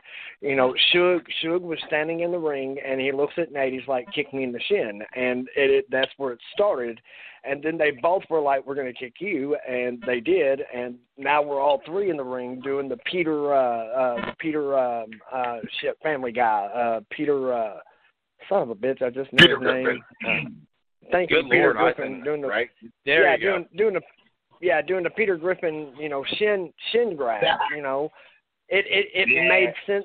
It made sense in the comedy in the story we were telling in the match. But you know, on the flip side of that, you know, again, I don't mind being used if it makes sense. I'm not gonna do it if it's just for the sake of knocking me down. And you know, here's the thing I think a lot of people forget in deathmatch wrestling. Okay, it's deathmatch wrestling. There's no rules. There's literally no reason there's literally no reason that a referee in any capacity needs to be distracted. Yeah, I think I think the whole psychology behind this one, if there was psychology, it would be the whole investment in deathmatch wrestling is that somebody might die in it. That's what I was going to tell somebody. I yelled at somebody. Hey, guess why? You know, I'm excited because somebody might die. That's why you're scared, you're nervous, you know, you're anxious, you're worried about them. You know, you want your guy to win. That's where I think the deathmatch wrestling is a little different than just like your traditional like NWA style, like where, you know what I'm saying? It's like tell the story in the ring type style. Like, I feel like that style. Why can't we be doing deathmatch wrestling with good psychology either? You know, that to me don't make sense. But you can. I mean, the J.C. Baileys and Nick Mondos, you know, those guys were doing it. The Drake Youngers, you know, those guys were doing it, you know, back in the early 2000s and tearing it up. So, you know, it absolutely can and should be done that way. Probably Necro. Oh yeah, no, God, yes, Necro. Which, you know, God love him, and you know, I gotta say this on the air. The highest I've ever been in my life was in Detroit, Michigan, at a show that Joseph Swartz got me booked on, and Necro Butcher was giving me these little gummies, giving me these little Tootsie Rolls in the locker room. Yeah, he gave me these Tootsie Rolls, and he's like, "Here, man, just eat 3 or 4 of them. They're not very strong." And an hour later, I'm going, oh my God, I can barely move. So yeah, he got me good with the Tootsie Roll edibles. Oh my God, I was so high somewhere in Michigan, and yeah, wow, what a story. Let me ask you this about deathmatch wrestling. You know, a lot of people, and you brought this up earlier, a lot of people call it a niche group, and you know, it's what it is. You know, what are some of the things that Horror Slam specifically is doing to break that mold outside of putting good stories together month to month? Of the whole niche thing, as far as I think the promotion in general, like, you're not just going to see deathmatch wrestling. Like, I'm not, you know what I mean? Like, I kind of try to do that. It's almost like even tied, like, it's like I got, you know, on this side, I got the guys like a strong style base, you know, where it's wrestling, and it's just like more of a storytelling wrestling match. You know, there's actually a different flavor of the month, like, for everybody, if you think about it. And then you've got that, like, you know, you ever watch like Roderick Strong wrestle, or like, you know what I mean, where it's kind of a sporty. He's beautiful in there. You know, it's like Jesus. You know, like something like that. You know what I'm saying? Like that's like, to me. Like I always say it's not what you call it, but I say X Division style, whatever you want to say, cruiserweight style of wrestling. Like I love that being You know what I mean? And then, like, the slow build is the big explosion, which I feel is deathmatch wrestling. That's sort of like, so we're almost using it in a way, John, if you think about it. Because it's like, you know, the build is like, we wouldn't do the deathmatch in the beginning of the show. That's not the hot opener. It's like, you know what I mean? The hot opener would be like a good wrestling contest, maybe even a Lucha Libre wrestling match, authentic Lucha Libre guys or something like, not that I've done that, but you know what I mean? It's just like, that's kind of where you'd go, like, set the tone, and it's like, then we go start building, and it's like, you know, then you'll get your, you know, that Haas fight, you know, they're banging it up. It's Rhino and fucking Jimmy Lloyd or something, you know, going around the arena, and it's almost like that match itself, like, reminded me, is like reminiscent of like the ECW days, you know. Mm-hmm. So it's like, and then you do the big, like I said, you know, I feel like the biggest explosion should be possibly like the big, you know, not possibly, but the big explosion should be the death match, you know, at the end of the night. Mm-hmm. And if you have a death match on the show, I feel like just make it a little mild, like keep it mild, you know, like don't try to, that's like the flavor of a lot of the indies is to try to outshine each other sort of sometimes, and that's not a good look, you know what I mean? It's like, don't try to steal the main heat, you know, we're working towards that main, you know. Right. Yeah. I think you bring up a good point. I think a lot of times that gets lost in translation when you're building the show up and you're putting these matches together. I think a lot of times, you know, people wonder, well, you know, why couldn't we see, you know, blah blah blah and yada blase in a death match in the first match, you know, and they forget, you know, that's armchair booking, you know, that may be what you wanted to see, but the majority of the people are going to pop and stay up the remainder of the show for that, you know, for that hot opener that you spoke of, you know, that fast-paced action, that rock and roll express style match. So yeah, let me elaborate a little bit more on deathmatch wrestling with you, though. You know, I just had this thought coming to my head of the IWA King of the Death matches a couple of years ago, where Slack went through the file cabinet and struck a main artery in his leg. You know, at what point is deathmatch wrestling really kind of going too far?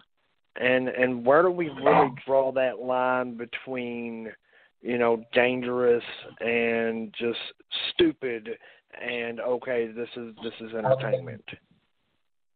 Yeah, like I got there's like in the to be clear, real quick, to be clear, what Slack did was not stupid. That was a freak accident. I'm just speaking in generalities here. I don't want anybody to go back to the. Yeah, I can just see Slack killing me for that one. Flag, if you're listening, John said you.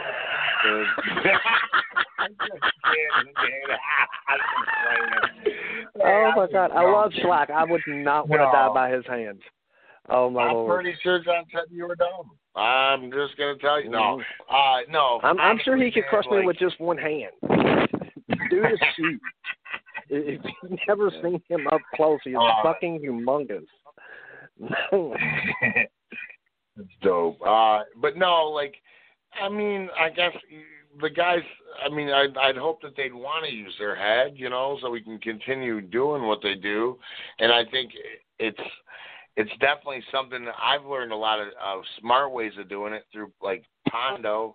And I feel like Pondo, there's an art form to what he does a lot of times, you know, and then there's certain little things you don't do.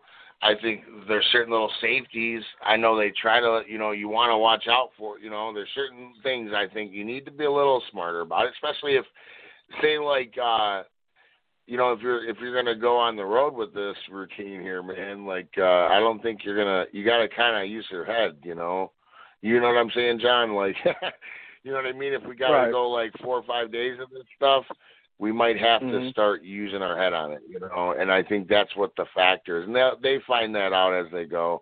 Most of them have to, you know what I mean? Everybody that you probably know has had to learn their limitations at times, you know. And then then there's the other part of you, as a wrestler, you're like, you want to go all out. You want to give the promoter and you want to give the people everything you got, you know, and you want to show them how passionate you are.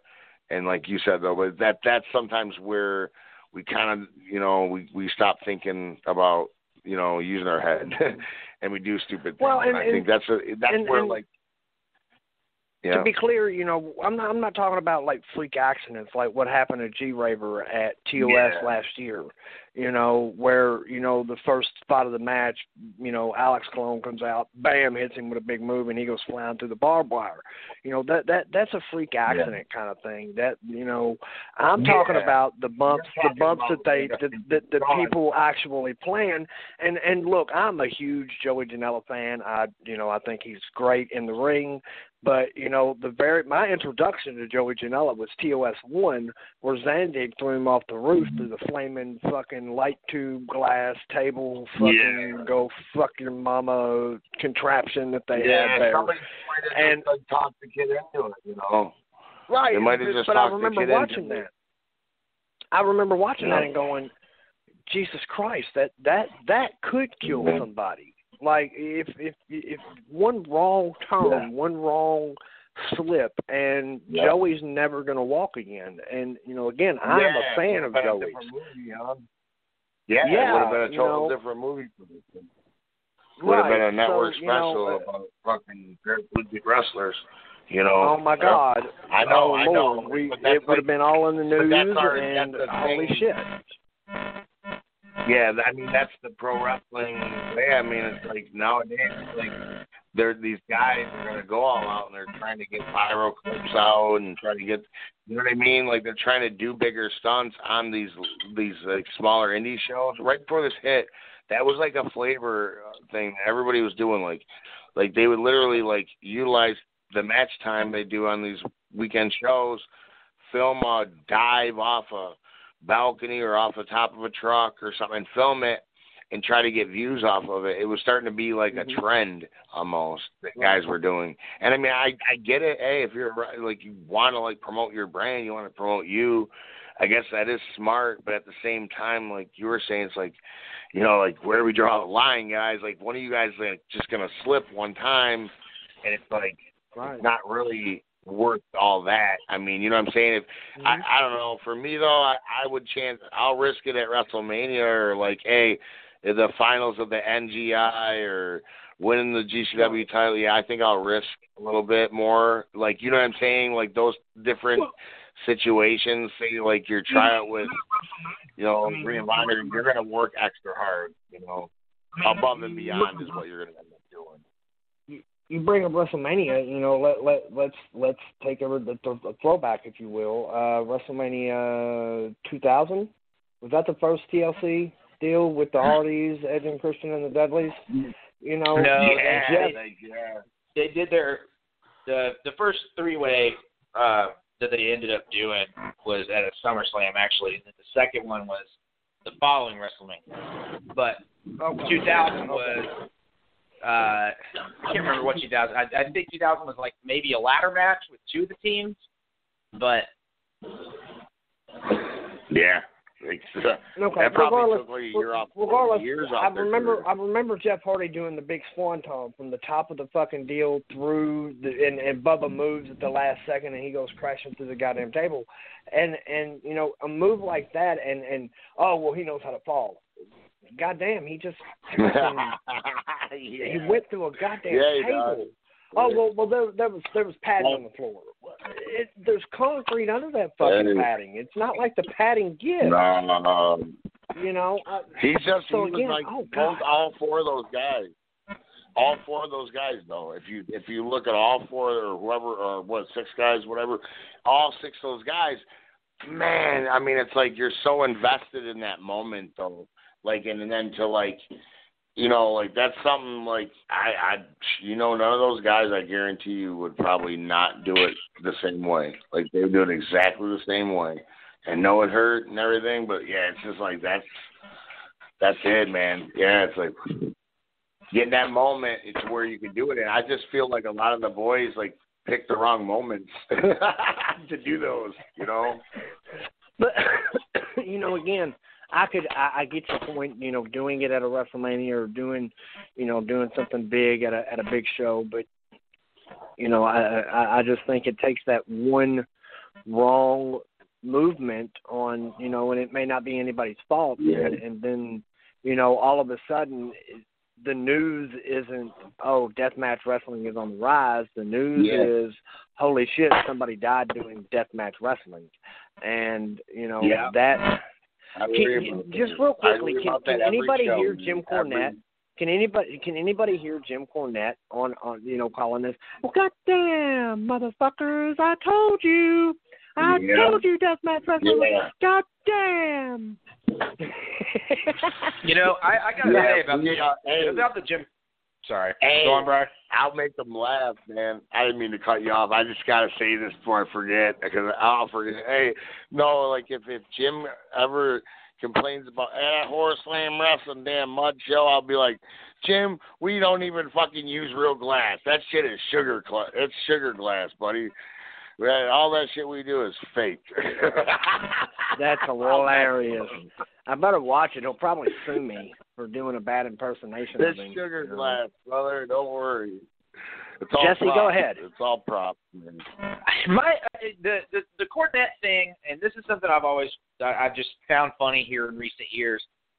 Like, I'm a big fan of Mr. Mance Warner, and you hear a guy like Cornette sing his praises over and over and over again, even though, like,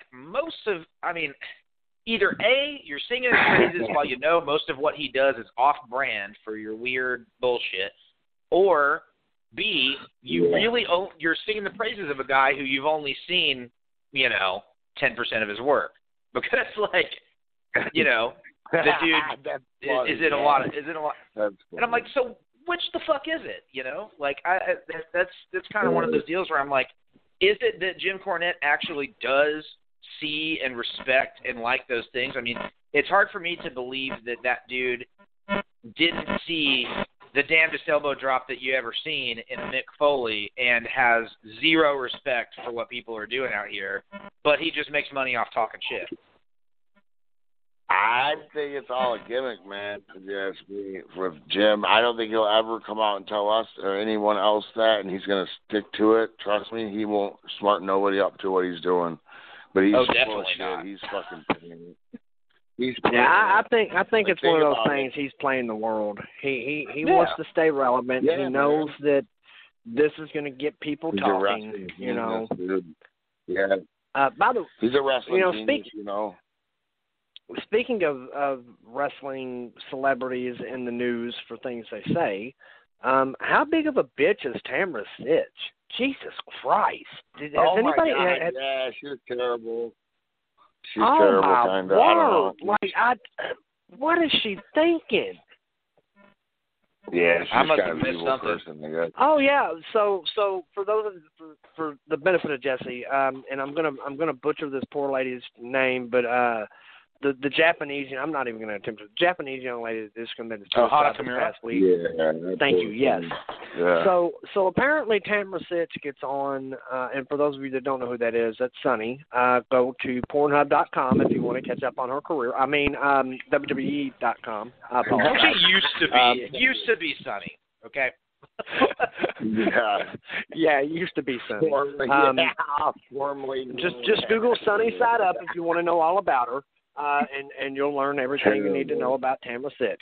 But apparently she posted this post about, how she had been called everything under the sun and never once contemplated suicide. She always proved her people wrong by making more money.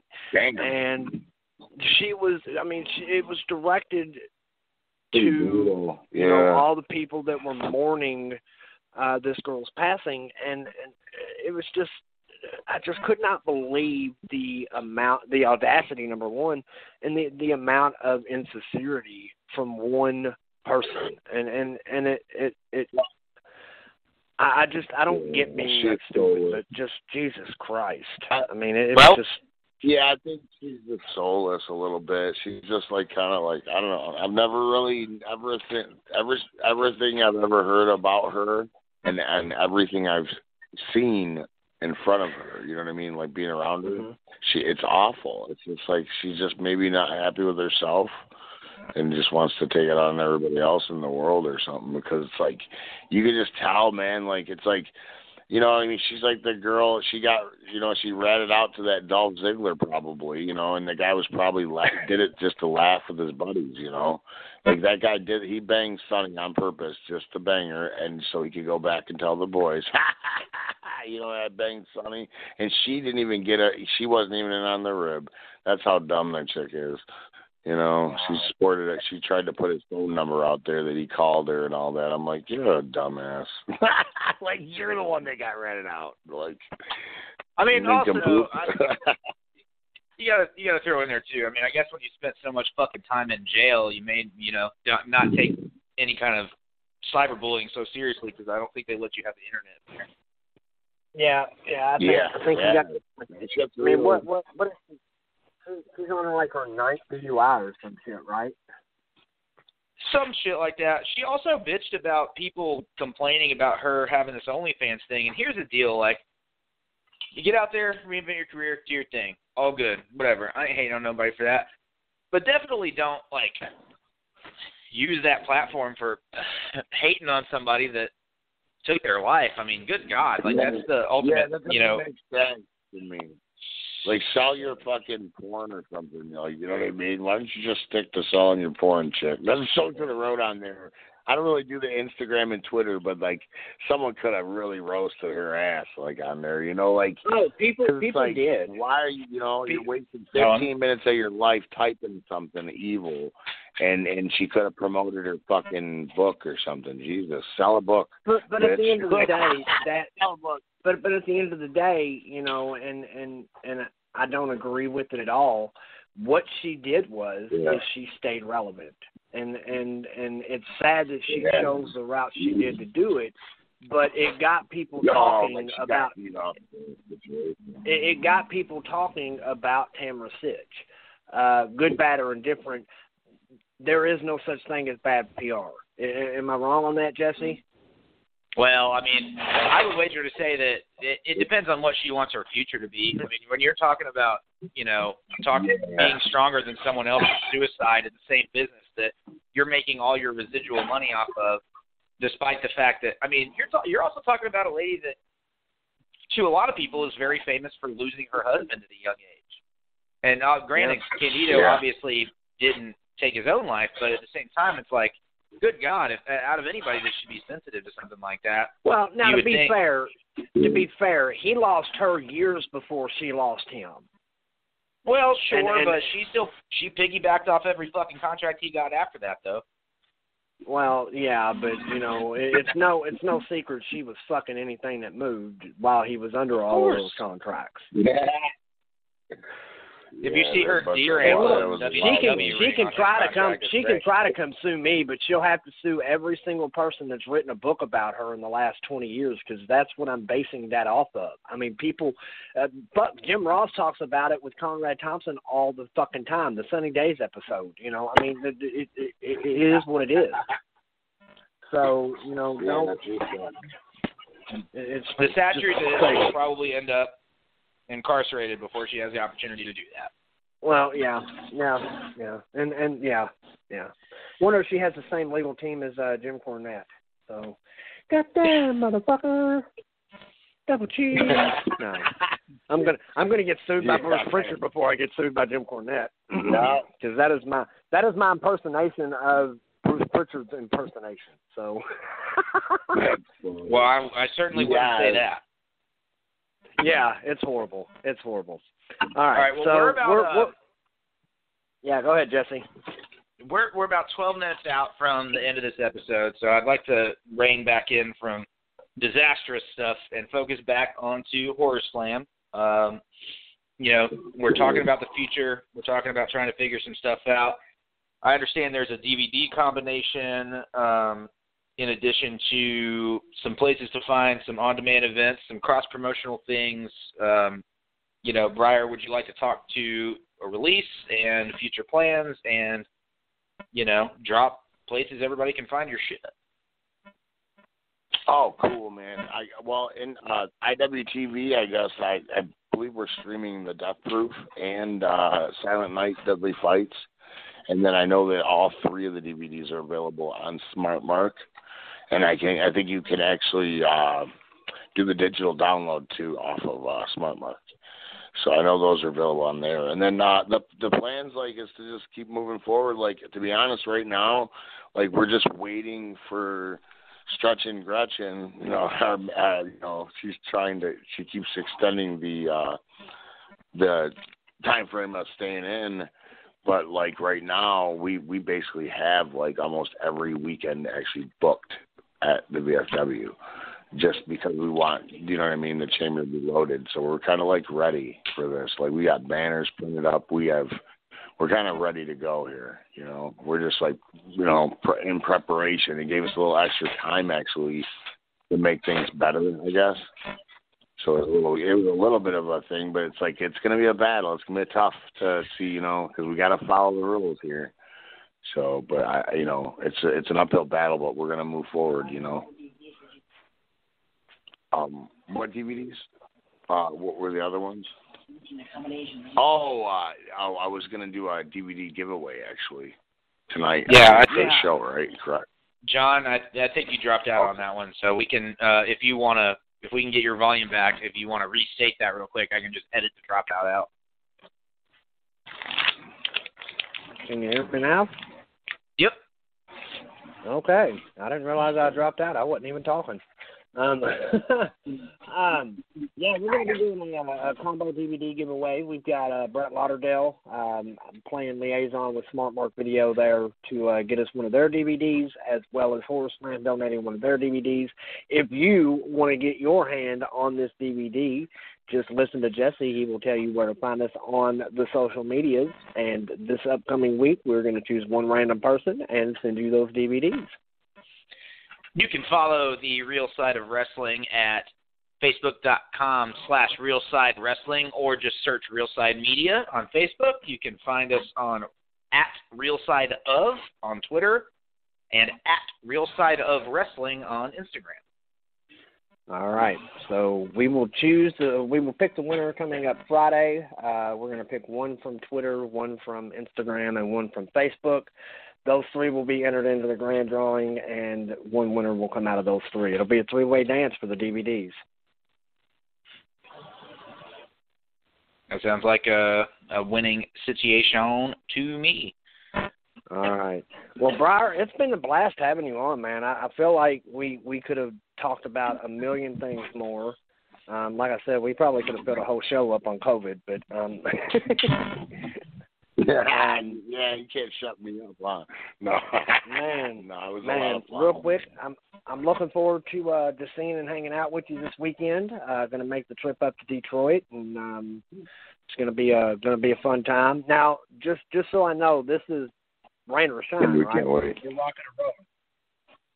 Rain or shine, rock and roll, man. We're gonna make it happen Friday night. And I also, real quick, I want to end it by putting on the president of Horace Lamb, Miss Rachel Green. She wants to say a little something real quick. Okay. Hi, John. How are you? I'm good, Rachel. Thank you so much for joining us. Go ahead. No problem. Yeah, we're going to be starting the show at 5:30. If they want to come, they have them message me for the address the day of, or maybe on their way, depending on where they're coming from. We're trying to be discreet about where this exactly is at. It is in Dearborn Heights. It's going to be outdoors. We have, a barbecue. We have a medium-sized, good-sized pool, for everybody to have a little fun in if they're not too scared. Yeah, they can just message me for the address or message yourself if you know anybody that's looking to come out. Okay. Right on.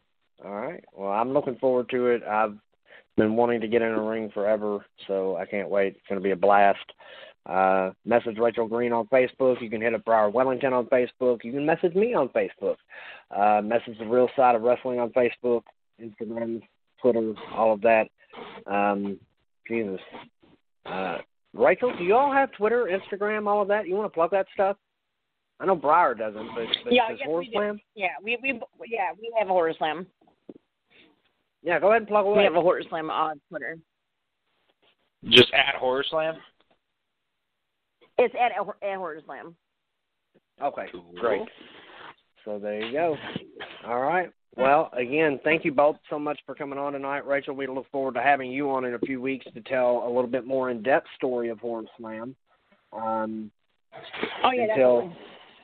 Yeah, next week we are going to be, I believe we're going to be shooting on Thursday, but on Tuesday night you can find us in the Murder, Death, Kill Club doing the Death Hour with Connor Claxton. I can't wait for that. It's going to be a fun time.